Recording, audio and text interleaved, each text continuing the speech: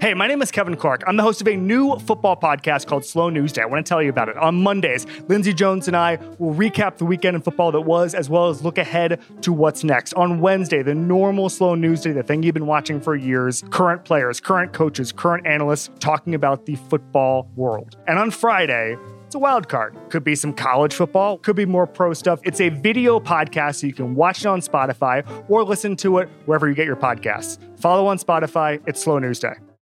It's the Ringers Philly special presented by FanDuel. The playoff action is heating up, and with FanDuel, you can bet on everything from the NBA Finals MVP to who's going to lift the Stanley Cup. Right now, you can check out the new and improved Parlay Hub, filter by odds, sport, and bet type to easily find the most popular parlays and same-game parlays all on one page, plus start betting on the pulse and get paid instantly when you win. So download the app today and bet with FanDuel, America's #1 sportsbook.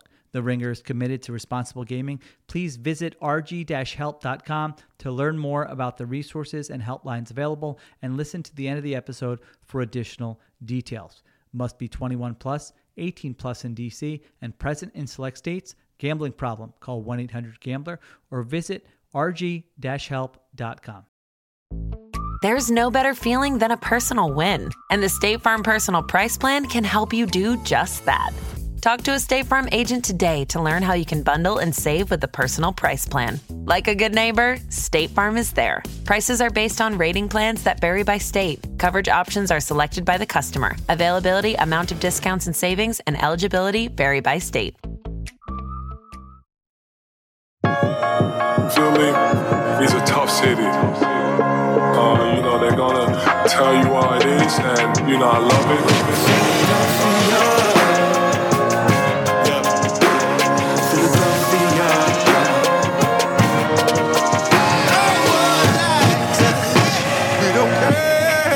I like Philadelphia because they care.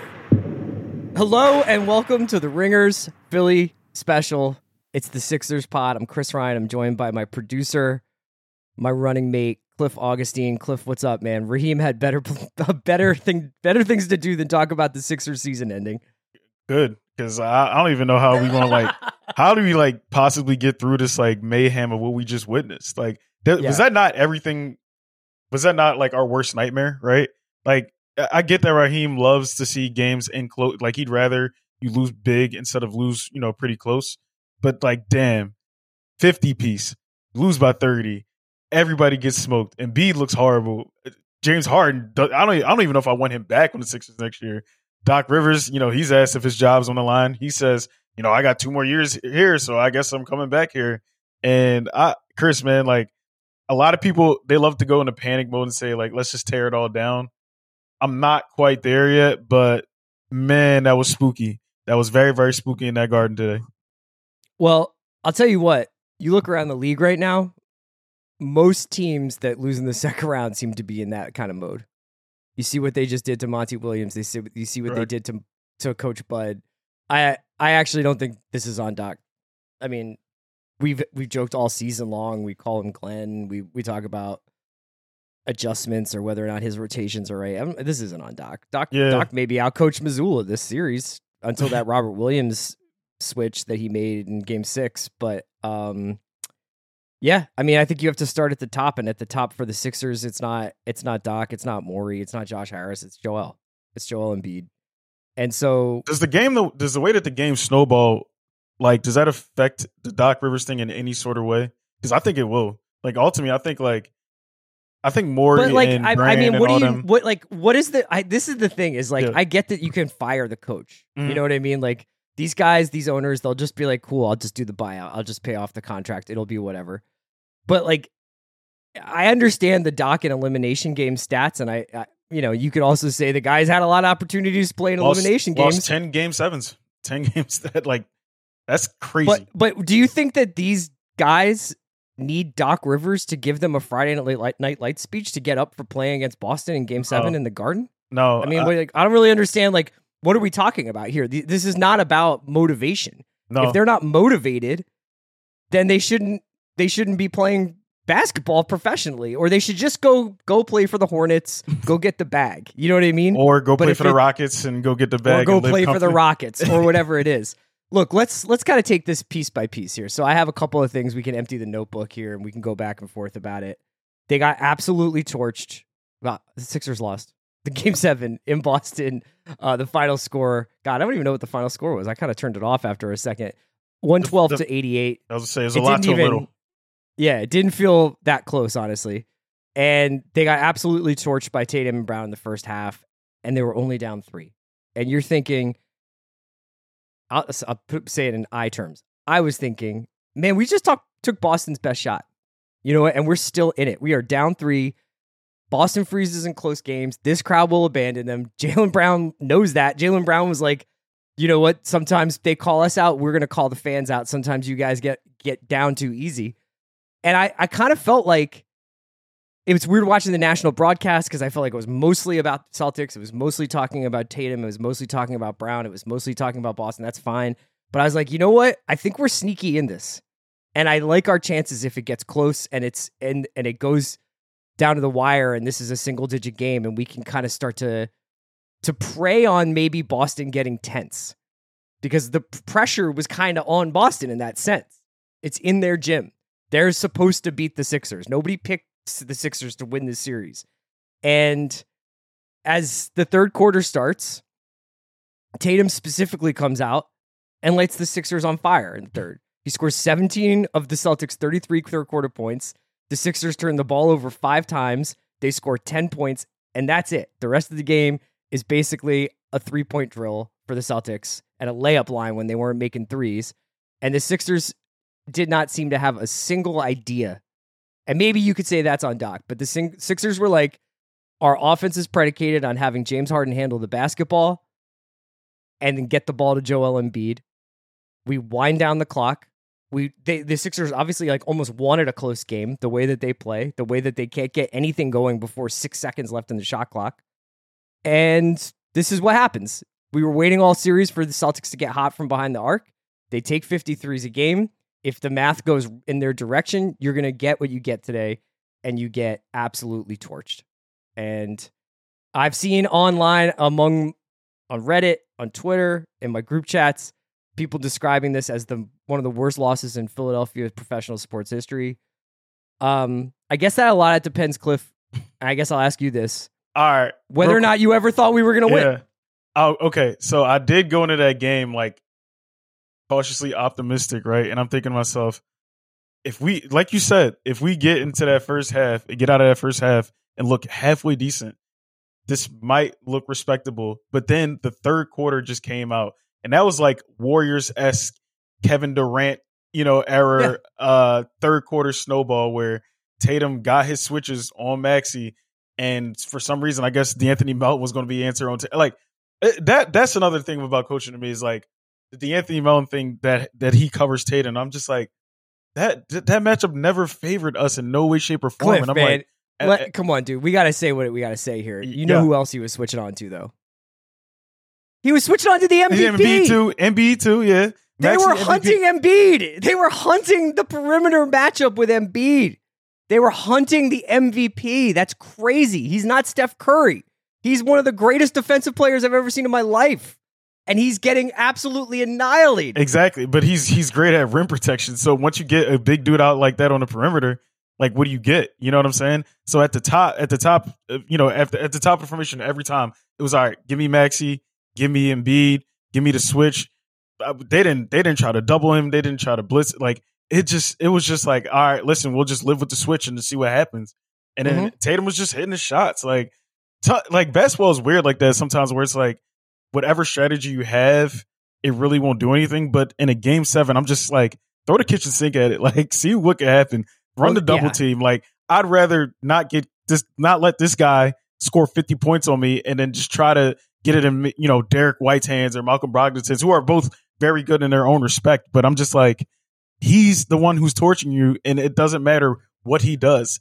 Like you said, they ISO'd Embiid a bunch of times in that third quarter, and he just lifted a shot up because Tatum was 6'10", right over Embiid, got that little bit of airspace, and everything was just cash from there on out. And then I was just like, as the third quarter was rolling on, I was just like, damn, like this is just one of those Philadelphia failures that is just that we're just witnessing. Like this is like the dumpster is just lit on fire right now, and I don't know what is about to come out of this after this game is over.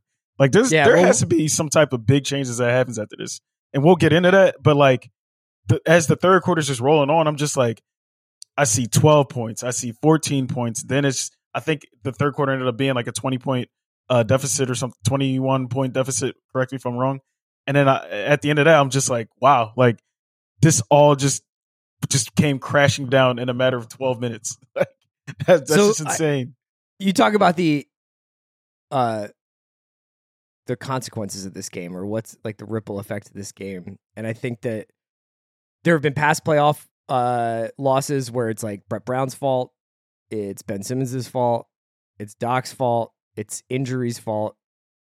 Let's just talk about Joel. I just don't. I mean, there's no conversation about what wrong for the Sixers here that doesn't start with Joel Embiid. Not only did he have just 15 points on 5 for 18, not only did he only go to the line 4 times in a game 7, not only did he only have 1 rebound in the first half, not only did he at one point in the third quarter have as many turnovers as rebounds, not only did he take no free throws in the second half of this game, but he basically let himself get embarrassed defensively.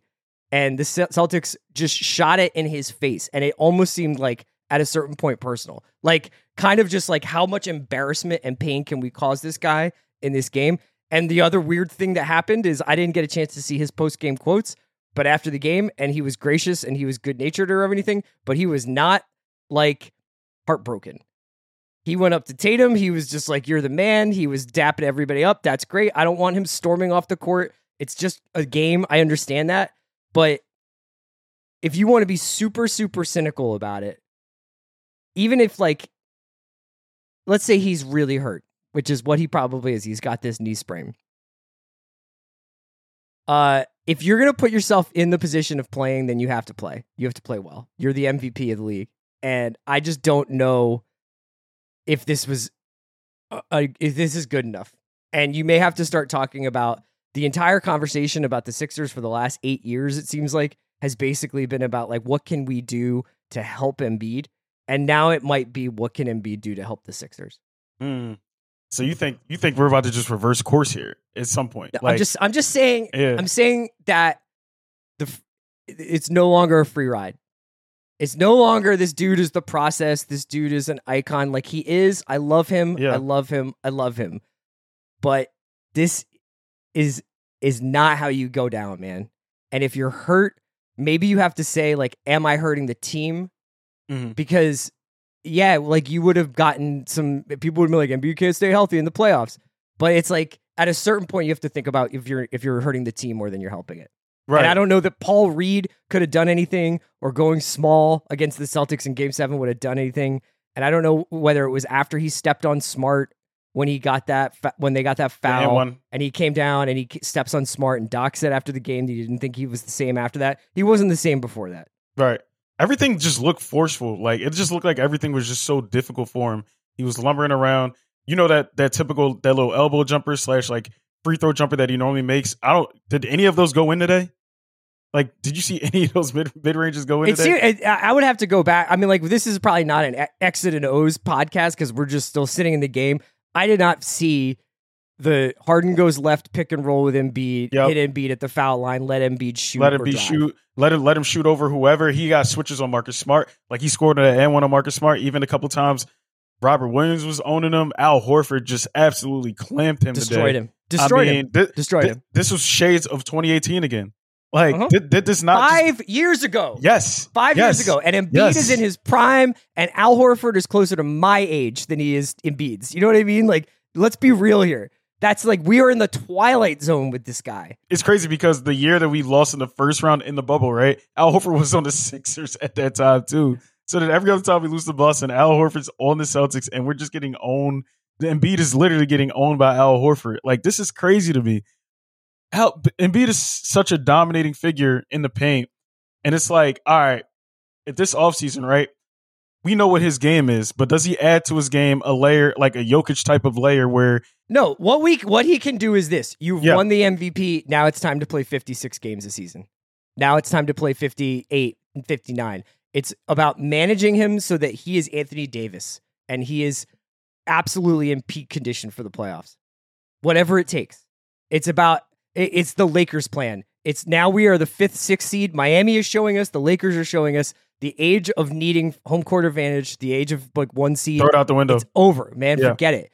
It's like, it matters if you're Denver and you were in the Rocky Mountains and now LeBron has to go up in elevation to play, but it's Philly, man. It's like, who cares? You're going up and down the Northeast corridor probably. And I just think that like going forward, if Embiid is the centerpiece of this team, if you're not going to consider what would be unthinkable, which is to move off of Embiid, I think it's very telling that Embiid probably did not come out after this game and is just like, I need help from other people. They got to get me the ball. They got him the ball. They got him help. This was a really well put together team. Even by Daryl Morey's top heavy standards, this is a really good team. I agree. Was Boston always going to be better? I don't know. Yeah. But like, if you're Embiid, you cannot go home with this being your box score and that being your performance and that being your attitude during the game.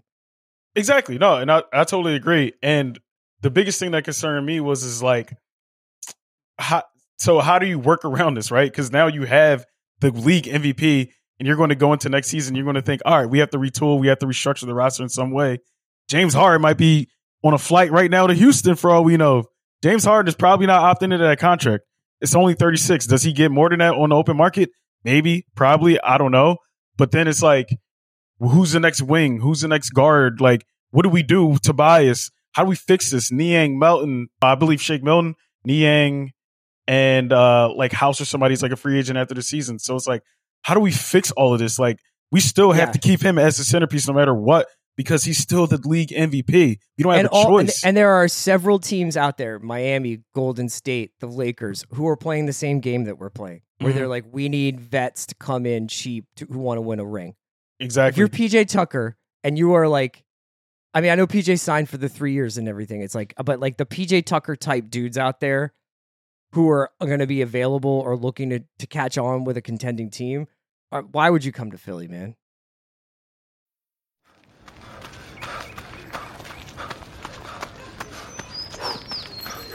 Going for your first ever run around the park. Literally running errands all over town. Running for the finish line and your personal best. If you run, you're a runner. Find the shoes and clothes to run your way at newbalance.com/running. New Balance. Run your way. It's hard not to add a side of hot, crispy hash browns to your favorite McDonald's breakfast. It's even harder not to eat said hash browns before you get home. Ba-da-ba-ba-ba. This episode is brought to you by Etsy. Looking to instantly upgrade your Mother's Day gift from typical to meaningful? Shop Etsy. Now until May 12th, get up to 30% off personalized jewelry, style, decor, and so many other items Mom will love. And if you want her to know you put a ton of thought into her present, use Gift Mode.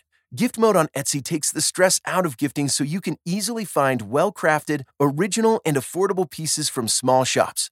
Just tap or click Gift Mode on your Etsy app or Etsy.com. Then answer a few short questions about Mom, and Gift Mode instantly gives you curated ideas based on hundreds of personas. Need something original and affordable for Mother's Day? Etsy has it. Shop until May 12th for up to 30% off gifts for Mom. Terms apply. That's true. Because then it's like, I see what the collapse is every single year. Like there's actual hardcore evidence every year that this team is going to collapse in the second round, and there's no way to bypass that. So it's like, if I'm a guy, I know Embiid's going to suck the offense completely, the life out of the offense. It's going to be based around him. Everything goes through him. He's going to dribble the ball out, not even look to pass when the shot clock is going down. Or if he looks to pass, it's going to be 3 seconds left on the shot clock. You're going to have to put up a prayer each time. It's like, that doesn't even look fun to play with, right? Yeah, I mean, some of it is matchup. I was saying the other day that I feel like the Celtics and the Sixers bring out the worst in each other. And the Celtics actually move the ball a little bit better today, but the Celtics they just hunt threes all game long. 100%. Just drive and kick. And the Sixers are just like, we're going to wind down the clock and we're going to wind down the game, and we're going to try and squeeze this one out. And I look, I mean, I don't know. What is your take on the Embiid? Well, nobody's healthy at this time of the season. You got to gut it out, blah, blah, blah. if he's like, I have a knee strain, you know what I mean? Like, do you want him out there giving you whatever he can because it can't get worse? Or do you want us to be like, how about we play the healthy dudes who might have something in the tank? Here's my thing. How about you don't do a back-to-back because you're chasing MVP from Golden State to Phoenix? Well, he got it now. You know what I'm saying? Got it now. So now that the MVP's out the way, now it's like, you're right. Let's get on that AD plan. Let's get on that LeBron plan where we missing 30 plus a season. Dude, put him on the Kawhi plan. How many playoffs has he been helping for? Put him on the Kawhi plan. Like, you got first team All NBA too, correct? So do you care about, now you get under, what is it, 65 now in order to get on the All NBA team or to get an award now? So it's like, listen, get on the plan, make sure you're healthy towards the end of the season and make sure you're ready to go, because missing games in the playoffs to me is just crazy. Like, just the whole basis of, like, I get you're hurt. I get things happen. I get freak injuries always happen. But, like, the wear and tear on a 7'2" man's body that's around 280 pounds, the way he falls, the way he flails on the ground, whether it's, on purpose or whether it's by accident, either way, you're still hitting the ground. Like, the court is unforgiving. That's hardwood you're falling on. You know what I mean? So you're going to get hurt. His game is predicated on physical contact, absorbing the physical contact, and selling the physical contact. He is not an overpowering basketball player. He's not Shaq. He is not getting to the rim and flushing it and telling dudes like, I dare you to touch me again. That's not his game. His game is feel contact, fall down as I shoot. That's his game. And you know what? He's not going to add anything else. And I love him. I want to make sure I'm being clear here. Like, he is up there with Iverson and Barkley, but he is not Iverson. What do you mean by that? He is not. There's a part of me that's just like, AI fucking dies on that court tonight. Mm-hmm. And you felt like you didn't see enough. You didn't feel like you didn't see him put it all on the line today. Just like, and maybe it's just like I'm having like a old man kind of moment where I'm just like, dude, it was game 7. Nobody wanted to like just fucking deck Derek White coming into the lane.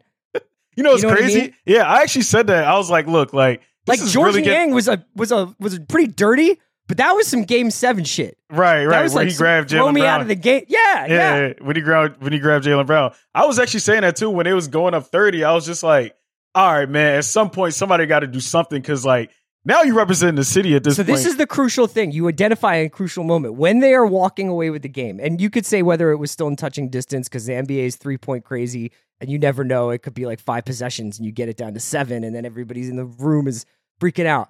But they never went away from the one thing that they did all game, which was Harden brings the ball up, Harden dribbles the air out of the ball, then he either looks for his own shot at the rim for a kick out or he looks for Embiid, and Embiid usually getting the ball in a terrible part of the court. That one play where Embiid got it and he was like 37 feet from the hoop and getting doubled against the sideline, and he still heaves up like an air ball from that distance as the clock winds down. It's just like, that's our offense in this. And it was never like, you know what? Let's have Maxey bring it up. Let's put more pressure on the point of attack. Let's let Maxey bring it up, and then let's get Harden off the ball, and let's get maybe Joel in the dunker spot. Like anything different. It was nothing different. It's funny because in the beginning of the game, I actually saw like stagger screens at the top. I saw them running some different motions at the top that got PJ wide open, got him his threes going when he had, I believe he started the game off with 10 points in the first quarter. But you know what that reminded me of? What? That reminded me of the old Andy Reid 10-play script start game. And you get started and you're like, yo, Donovan McNabb looks awesome. He's got like, Andy's dealing right now. And then we get to the 11th play and we don't know what to do. Right. But to me, it's like, why'd you go away from that if it worked? Harden himself, he clearly didn't have it. Like, can we speak on that real quick? Like, yeah, let's go to Harden. Go to Harden. Because Chris, like, you look at my face, like, I don't even know where to begin. Like, I'm just so confused because there was no aggressiveness, right? You get the penetration. You still don't even put up the shots. You're passing. And I felt like he made some great passes that, the extra hockey pass that helped someone else get a bucket in the beginning. But then it's like, all right, bro, at some point, your legacy is on the line too. When are you going to start? He doesn't care. He must not. He doesn't. He must not. Care. This is Harden's line tonight. 9 points in a game. 3 for 11, correct? 3 for 11. 1 for 5 from 3. 2 free throws off of 2 attempts, a minus 30 for the game with 5 turnovers and 7 assists. That's disgusting. And I can't believe he has 7 assists. And then the fact of the matter is too is like, you know how he doesn't get any calls. It's Scott Foster. He should know going into that game. Look, bro, I'm not about to get any calls, but I still got to be aggressive and find my shot. I got to find a floater. I got to find my mid range. I got to do something to help this team out and get the pressure off our best player. And he just wasn't doing that. He was just passing out. This is where he's arrived at his career. Yeah. He does not want to be an off-ball guard. He does not want to come off a couple of screens and take a 3. He wants the ball in his hand. He wants to go in the paint. He wants to get a foul, kick it out, or whatever. That is his game. He is not going to go do he's not going to be a spot-up shooter. If he was the dude standing in the corner where PJ stands, I mean, he might eat lunch all day long out there, but Exactly. That's not his game. And you can say that's Doc not being creative. I put it on the Stars. You think the Stars were like, let's try something else? I mean, probably not. Probably not. But at some point, you have to realize, all right, look, this isn't working, right? Like, don't y'all just think, all right, maybe even if you're a coach, don't you just say all right, look, we can try this. We can do this. PJ, go to the dunker spot. Harden, go to the corner. Tyrese, take the ball. Joel, set the screen at the top. Tobias, stay on the perimeter somewhere and just hide and shoot or drive and kick. Like, do what you do best. And we just didn't switch anything up. I'm like, bro, at some point, this is why teams are good, because they do adjustments. They make adjustments. Like, look at the Heat. They always make adjustments. I honestly think that the adjustments part comes down to the Stars, not the coach. I don't think that those guys are so shy that you got to buy in, though. Yeah, you buy in, but I can't imagine that Joel Embiid and James Harden are like, man, we're getting our asses kicked. Maybe we should change things up a little bit. They're like, nope, we're just plugging along. And maybe that's the problem. Maybe I was about to say, I find that very problematic then. Maybe you need PJ's heart in one of our best players, because that's what Jimmy Butler is, and that is what Steph Curry is, and that is what LeBron is, and that is there's a couple of guys out there who are like, I'm not only the best player, but I fucking care the most. But here's the thing, though. You know what else Jimmy Butler does, though? And if he was in the position of James Harden, he's like, man, F this. I'm getting to the basket. I'm either going to make sure I get this foul or I'm getting a bucket. I don't care what it is. You know what I'm saying? You don't see that. Those guys saw Rob Williams in the lane, and they would turn around in a full circle and dribble out of the lane. And I don't know whether it's like, I don't want to get embarrassed by having this dude punch my shit, or if what it is, but they did not want to challenge Robert Williams at the rim. At all. They did not want to challenge Horford. They didn't want to get their shot blocked from behind by Marcus Smart. The whole point of drive and kick is that the drive has to be dangerous. If you are going to drive, you can't help out to the shooters. Right. You have to protect the rim. You have to keep it. You have to keep it honest. You have to keep it honest, is what you're saying. So at some point, when you're driving, you have to shoot. Harden is a con man. He has no intention of actually going up for that layup and getting contact. So he is just going to either do the floater, or he is going to kick it out, or he's going to turn around and dribble back out and waste shot clock. And it's like, the thing is that I am not mad at Harden, because that is who Harden is. And StatMuse put up a stat like at the end of the game. Yep. Harden in the fourth quarters of games 5 through 7, 0 points in 32 minutes. That's worse than Ben Simmons, right? Of course it is. Yo, you saw what he was doing. You saw what he was doing during the game too? Ben? Yeah. Like playing Call of Duty? What? No, he was watching the game. He put up a nice picture on his Instagram story of him watching the game just in his living room, all plush, Tom Ford counter, all antique. Did he have a caption, or was it just like... No, it's just literally a picture. I think the score at that time was like 70-something to 100-something. So it was just a picture of the game while him just sitting there watching the game. Literally, that was it. Look, I have nothing to say about that. I know you wanted to go on for that. I'll let you and Sheil and Raheem go into that like later in the week when we're doing a little bit more of a postmortem. Yeah. But here's the heartbreaking part of this game. Here's the heartbreaking part of this game, man. If I had told you before the game that at the end of the game, Toby would have 19, Tucker would have 11, and Tyrese would have 17, would you have said we would have won? Easily. You would have been like, Harden and Embiid got to be good for 45 to 50, right? Right. If not more, it's a closeout game. So if we're getting that from our 3 other good players, we got one of Toby's best games. Tyrese was fine. Tyrese was the only person who seemed to have a brain in his head tonight. And Toby was playing good defense to start the game out too on Tatum before Tatum went ballistic in that second half. It just comes down to like sometimes the heart of the star players, man. Like Embiid, yeah, he was being aggressive, but he was taking some wild ass shots. A lot of stuff that just wasn't going to get called, and we knew it. And then Harden did his Houdini act, and he just disappeared like he does in these situations in his career, and it's forever intertwined with Harden, Embiid, and Doc. And it's just like these three guys are just notoriously known for coming up short in major situations, and that found itself again tonight. That reared its ugly head again tonight, like just in the worst fashion possible. Mother's Day, primetime game, Garden is rocking. Perfect reason to go in there, break all the Boston fans' hearts. Instead, you get 50-pieced and you lose by 30. Like there's just like the imbalance. And you probably got a lot of people regretting their MVP vote. Beyond strategy, what's like where do you find like the balance in that? Like where do you find some type of like just like grace from that? I don't even know where I don't know, man. Yeah, like I mean, you look at the playoffs this year. I would have to look, but it feels like you're not seeing a lot of 12-point losses, 9-point losses. You're seeing a lot of close games or blowouts because I think guys in long series are like, all right, this one got away from us. Let's sit the guys. Let's shift down. Let's try not to get hurt. So I don't really know what this like the point differentials like what it really says. The Sixers quit with at least a quarter and some change, 22 minutes of game left to play. You know what I mean? And I feel like the big, actually, I'll tell you what I thought. The moment I thought the Sixers got their backs broken was the Harden flagrant. I was about to say, I think the Harden flagrant. And it reminded me a lot of the Maxey take foul controversy from the previous game. Yeah. No, because you remember the Maxey foul in the game 6. So Maxey gets a fast break. He gets the cuts all the fouls momentum on Tatum. And Embiid shoots the free throws. Embiid shoots the free throws. Then they have like a 5-minute conference to decide that actually Maxey needed for the free throws. And in that conference, the arena just like went to sleep. And the momentum completely shifted. In this game, the Sixers were up 8 in the second quarter, right? Harden gets the flagrant on Jaylen Brown.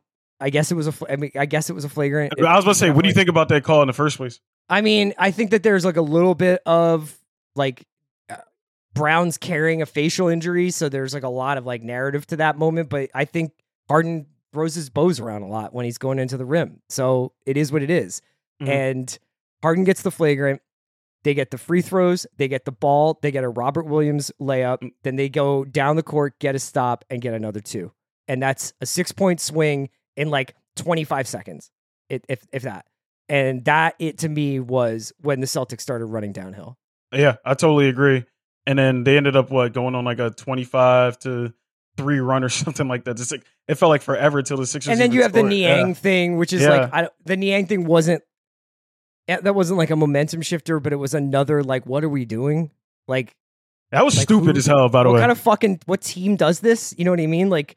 I understand, like, he was kind of falling on Niang's probably, it's like the Ishbia moment where, like, I don't think anybody was really trying to, like, jam anyone up there, but you're just kind of like, what are you guys doing?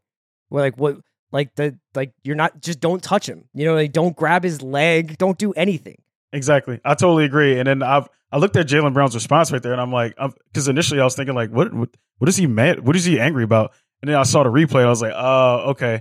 Like I totally. And it's just like I think in the playoffs, this playoffs, like it's just a little bit more like the Dennis Schroeder grabbing dudes' knees and people grabbing people's knees and stuff like that. It's like a little bit out there. And to all the Philly people, probably think like, "Oh, he just touched his leg. It's no big deal." I'm like, that's kind of a big deal. If like, it was if the dude was wearing green and he grabbed Embiid's knee, we would be livid too, meltdown. So they did make the right call on that after I looked at the replay. But even after that, I think that kind of like woke the Celtics up too, because then Jaylen Brown hit a massive 3 coming down like after that when Jason Tatum was going off doing his thing, and he got the ball at the top and then knocked down the 3, like a wide open 3-pointer because they couldn't rotate on defense. Like another thing was they just could not rotate. They just ran out of gas. Yeah, they ran out of gas. Completely ran out of gas. If it's Harden's Achilles and Embiid's knee and PJ's old and D'Anthony was in his head and Tyrese is a kid and whatever the excuses are, I mean, look they're like not Toby. long enough. They're not long enough to rotate, and also they're pretty slow, so they don't get out there quick enough to close out a gap by any means necessary. Like the Celtics are great at spreading out teams, driving and, like you said, driving and kicking, but making that extra pass too. And then just like how many threes? I wish we had like a second spectrum where we can see how many threes were just where the closest defender was like 2 feet apart from the Celtics. A Celtics shooter. But that was bound to happen. So this is my thing.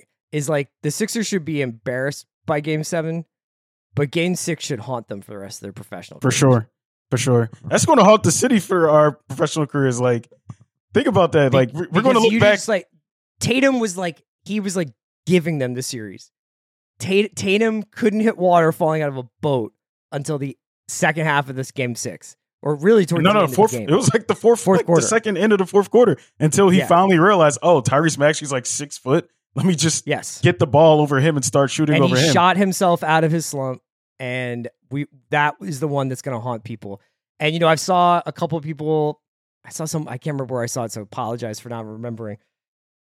Someone was like, do we need to start talking about Embiid as a Ewing?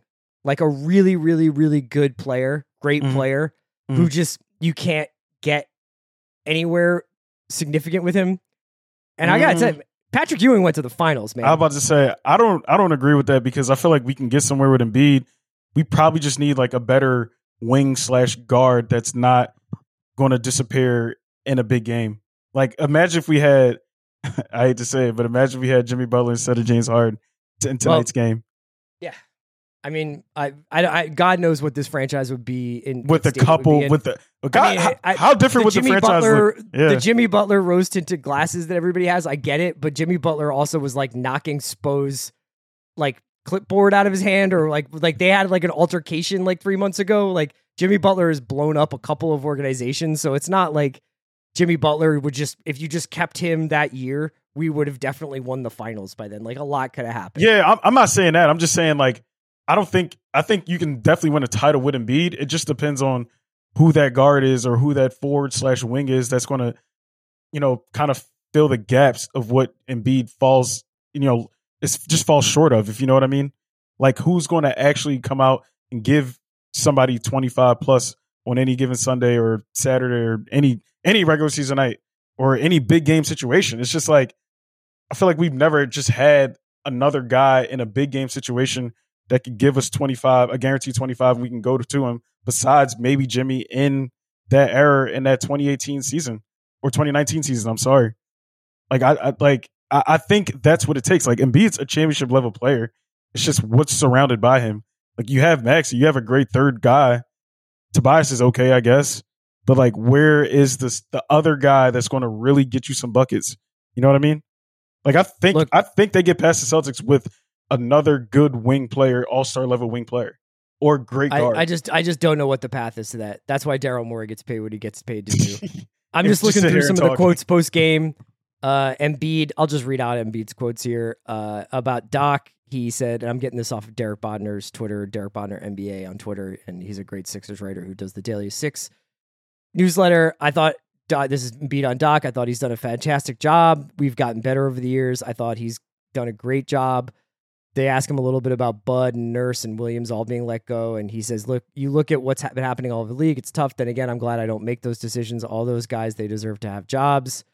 Embiid on coaching changes around the league. At the end of the day, maybe GMs and owners have a different mindset. Sometimes change is good. Maybe that's what they believe. Embiid on Boston. That's Boston. That's the best team in the league. They're so talented. They got a lot of guys that can play great basketball. Losing to them 7 games, I thought for the most part we played hard and we just came up short. We just didn't make shots, all of us. Defensively, they took away our bread and butter, which is the pick and roll between me and James. They made a great adjustment, and they forced us to really look for James on it to attack and make plays out of that and either finish over Rob or kick it to the corner. So basically what we said, and you read it on Twitter and you look at him after the game and you're like, if Embiid seems okay with this, then I guess I am too. You know what I mean? Like, maybe this is the tortured Philly sports. I was about to say, Chris, let me tell you this.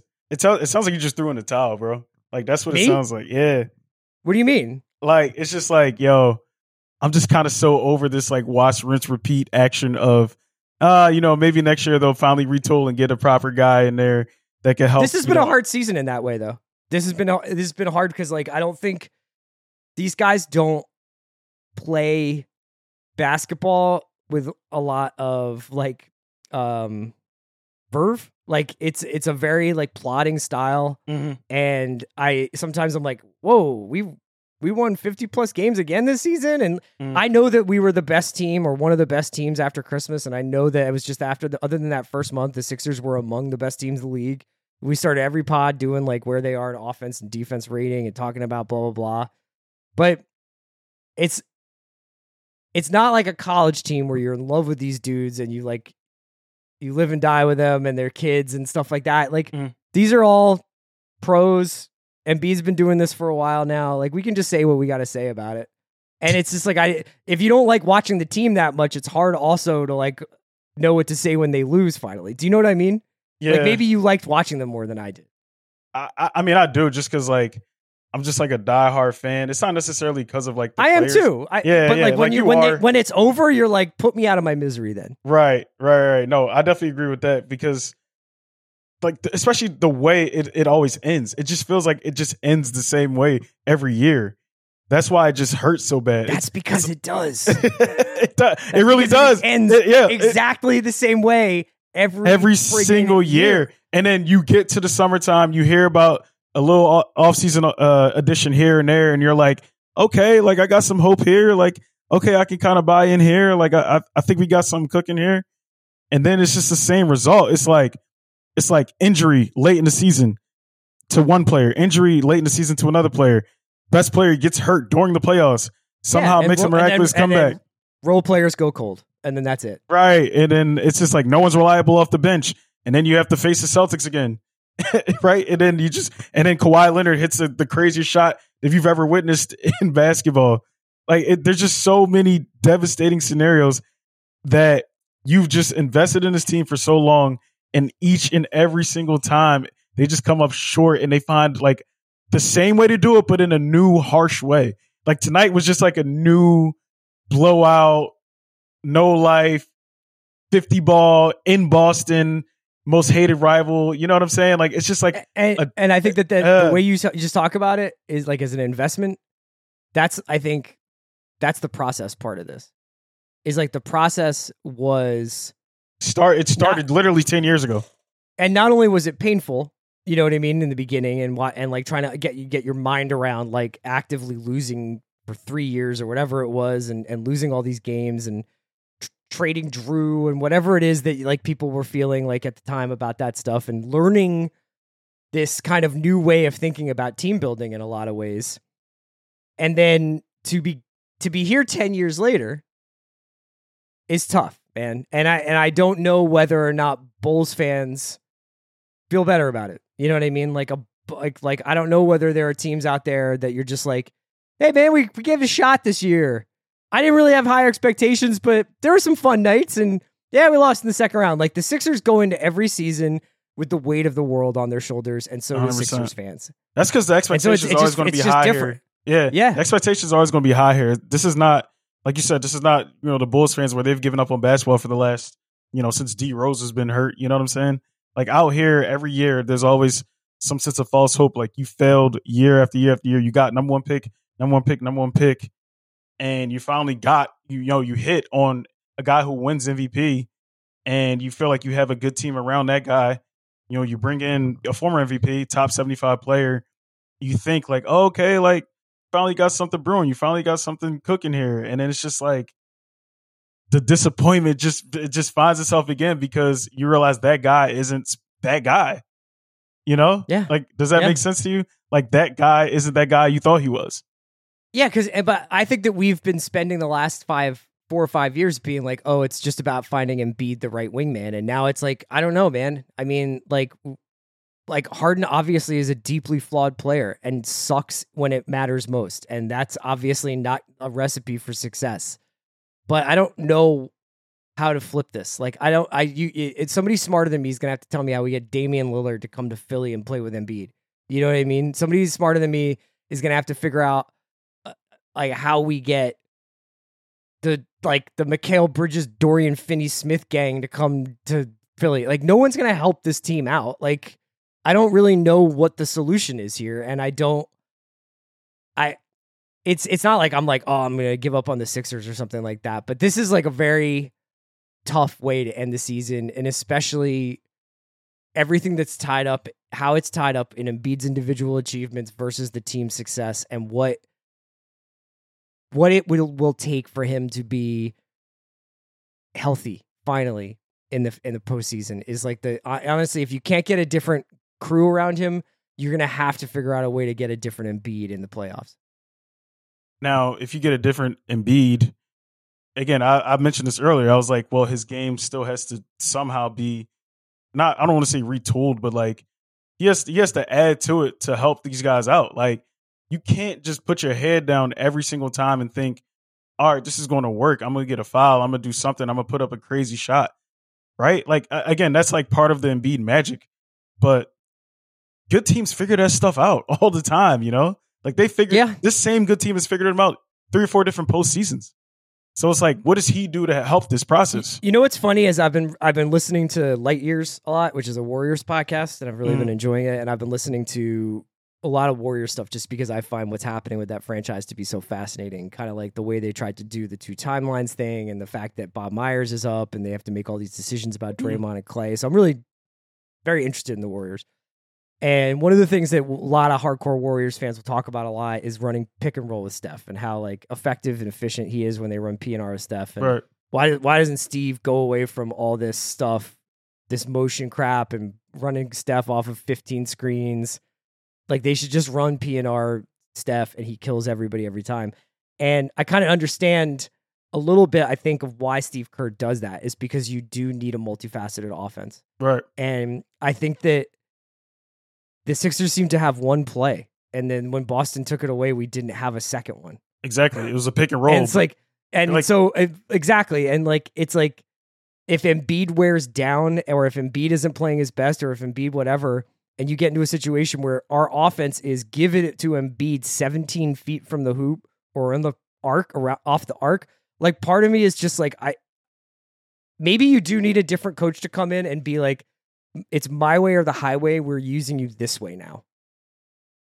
And I don't know what that way is. And I know Embiid does not want to be marginalized as like a rim protector dunker. And I don't think that would be a effective use of his talents, but he's not Joker when it comes to creating offense for others. Correct. And I agree with you on that. But maybe, I think for Embiid's sake, if he actually really is invested on winning, and I'm not going to say he has to maybe drop down in numbers or think of it in that sort of way, but maybe he has to think of the others around him.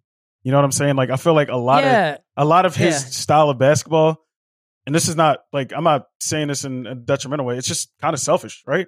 Like, it's just, hey, give me the bat. It's hero ball. We can say it's hero ball. And so is AI. Like, you know what I mean? AI wasn't making, like, AI had like a bunch of lunch pail guys around him. He had no choice. He had no choice. He had Eric Snow and you know, like, AI had no choice.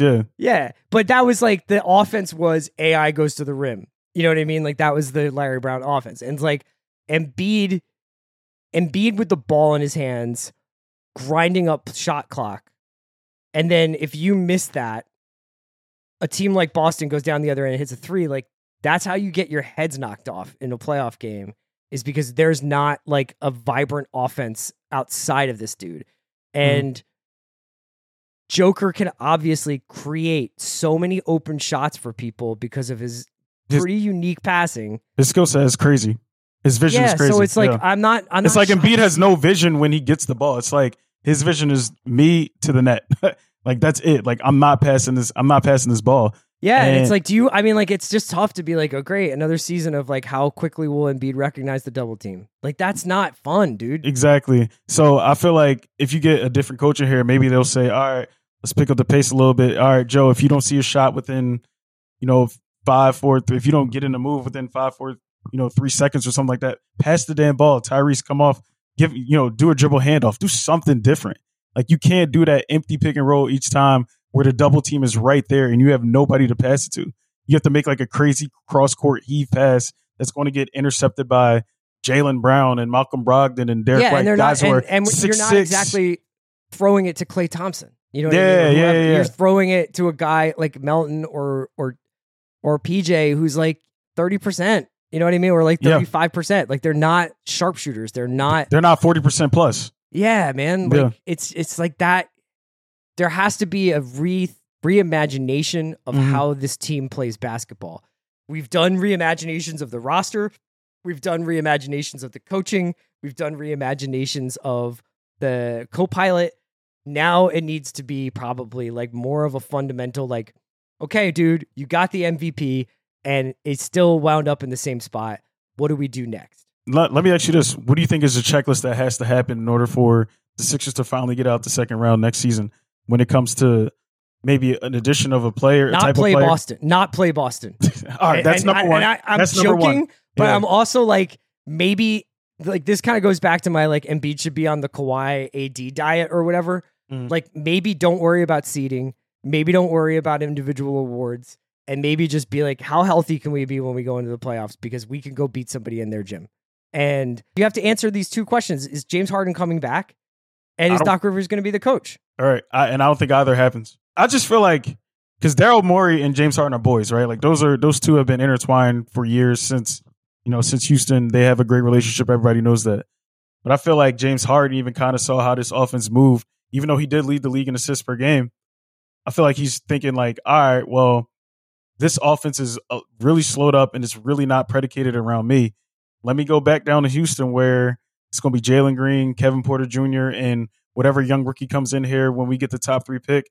And I'll just live out the rest of my career just being comfortable and being happy. Like I can't necessarily keep doing this here in Philly where the offense is going to be, just completely overtaken by Embiid and I'm going to get the brunt of the blame for it. Because I feel like that's what he thinks he is. He thinks he's going to be like a scapegoat, right?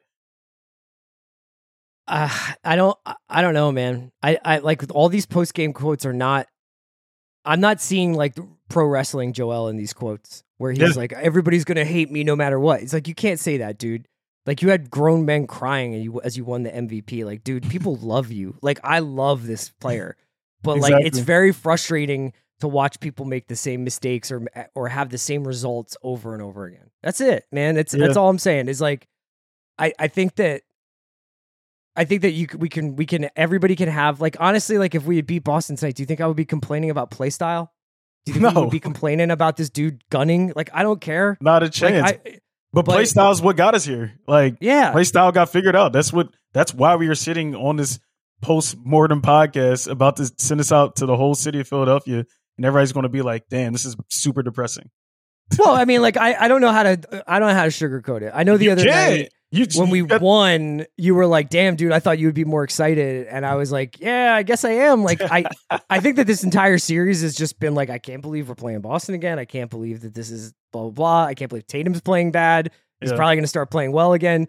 But like, we can't sugarcoat what happened here. And like, I think that there's a tendency sometimes to like really rend your garments. Like Philadelphia's had like an awesome 18 months with the Eagles and the Phillies, and the Sixers have been good this year. And like, it's just been a really like awesome time to be a Philadelphia sports fan. Yep. And it's like, I'm trying to keep things in perspective and everything. But I think that the NBA is becoming increasingly cutthroat, for better or for worse. And I think that despite it having a baseball-like schedule in terms of how long the season takes, the takes and the consequences are getting way more NFL-esque, where Monty Williams can win 60 plus games, take a team to the NBA finals, resurrect a franchise, has 2 bad playoffs for a lot of reasons, and he loses his job in Phoenix because of a new owner. You know what I mean? Nick Nurse can win a title, lose his job in Toronto. Bud can win a title, lose his job in Milwaukee. Dwayne Casey can win Coach of the Year and lose his job. Yeah. Dudes are cutting bait on guys. Like, things are moving really fast. We're not going to see a lot more Spos and Mike Malones and Pops where dudes coach for 10 years and are just like, yeah, man, sometimes I win and sometimes I lose. Think about it. It's not going to be like that. Mazzulla might have been canned had he lost this game 7. Like, that's how crazy. Honestly, wouldn't have shocked me. It wouldn't have shocked me. I mean, maybe Brad would have felt bad about doing that or whatever and having another coach, like a third coach in 3 seasons for the Celtics. But it wouldn't have shocked me. Yeah. I mean, yeah, it's just frustrating. So you think Harden's gone? You think Harden and Doc are gone? I think both of them are gone. I feel like, number one, Harden didn't give him quite the endorsement at the end. You know, like I said, Daryl Morey rocks with James Harden. He doesn't really rock with Doc Rivers. He inherited Doc Rivers. He got James Harden here to Philly. He's been boys with James Harden for forever. He met James Harden once he got off the PJ, once he got traded from somehow Harden was on a PJ from Brooklyn to Philly after he got traded. You can't even get a direct flight from JFK to Philly. So Harden got on the PJ from Brooklyn to Philly. Daryl Morey and his daughter met him at the PJ. Like, that's his guy. So I feel like the rumors have been circling since Christmas Day. Hey, James Harden is ready to get out of here. Harden hires an agent. Like, these are all moves that says, all right, I'm getting ready to make my next deal. And not only that, the player options for like 30-something million next year. I feel like he can maybe touch 40. I mean, does the money really truly, does that 4 or 5 truly matter to Harden, given that he's like a gajillionaire by now anyway? But like, I think James wants to live in. Yeah, I think James wants to live where he wants to live, and he wants to have a team that revolves around him. Houston is home for him, and that could be easy. Yeah. And Ime Udoka's down there. Like, it's all set up for James Harden. Well, I will say, I don't know what this version of Udoka is going to be like after the Boston situation, but Udoka typically does not let dudes just like do their thing. Right. Like, the whole rap on Udoka is he gets in people's faces. He's the tough guy. He's demanding. So I don't know if that's going to change anything. He certainly did not give a ringing endorsement of Doc Rivers after this game. He said our relationship is okay. Like, come on. Right. If you were really cool with somebody, you'd been like, oh yeah, me and Doc, we super solid. He said, our relationship is okay. Like, huh? That tells me that they really not that cool in the first place. They have a working partnership. I can't believe to I me, got like, a that's with Bill tomorrow. And to me, like, that's never really good if you have like just a straight working partnership with somebody. When you talk about guys that have really great relationships, Yeah, with if somebody was like, how's Cliff as a producer? I was like, he's okay. You would be like, yo, like, what's going on here, man? Like, what? I'm just okay. I thought you was my guy. You know what I'm saying? Yeah, like, would Tim Duncan say that about Greg Popovich? No. Well, Tim Duncan didn't say anything because they were always winning the finals. So. Would D Wade say that about Spo? No. You know, like, just think about that. Like, really think about that. That if a guy really liked a coach, he wouldn't say, yeah, our relationship's okay. That was very telling to me because James Harden, he sprinkles out little bits and pieces when he's talking, and you just have to read through it and understand like what he's saying. Let's wrap it up. Yeah, because we're just going to go in circles. I think that later in the week you can expect to hear Cliff, Raheem, and Sheil talking a little bit more big picture with Sixers. Maybe after exit interviews, maybe Daryl will talk. Maybe Doc will lose his job. Given the speed with which things are moving in the NBA, if it's going to happen, the Sixers probably need to move quickly so that they are not last in line when it comes to their pick of coaches. There's a couple of really big names available, but there are also obviously some big jobs. There are rumors about Ty Lue. There's a lot going on out there, and the Sixers probably can't afford to be like, we're gonna take a step back and think about everything as we head into June. Like, they're gonna have to move quickly, even if it's gonna hurt. I don't know if Josh Harris has the same appetite to pay for some of this stuff now that he just bought the Commanders, but we'll see. I'm looking at Daryl, man. I'm looking at Daryl. Daryl, you gotta do something, brother. We need you now. This is where the real work starts. Come on, Daryl. That Harden trade was cool, but we need you to do something now. Yeah. Cliff, thanks for producing us today. Thanks to Raheem for talking with me all season. I'm out for the next couple of weeks, but I'll be back probably closer to free agency and trade. We can talk some more Sixers. In the meantime, you're in really good hands. Thanks for listening to the Ringers Philly special. We'll talk to you soon.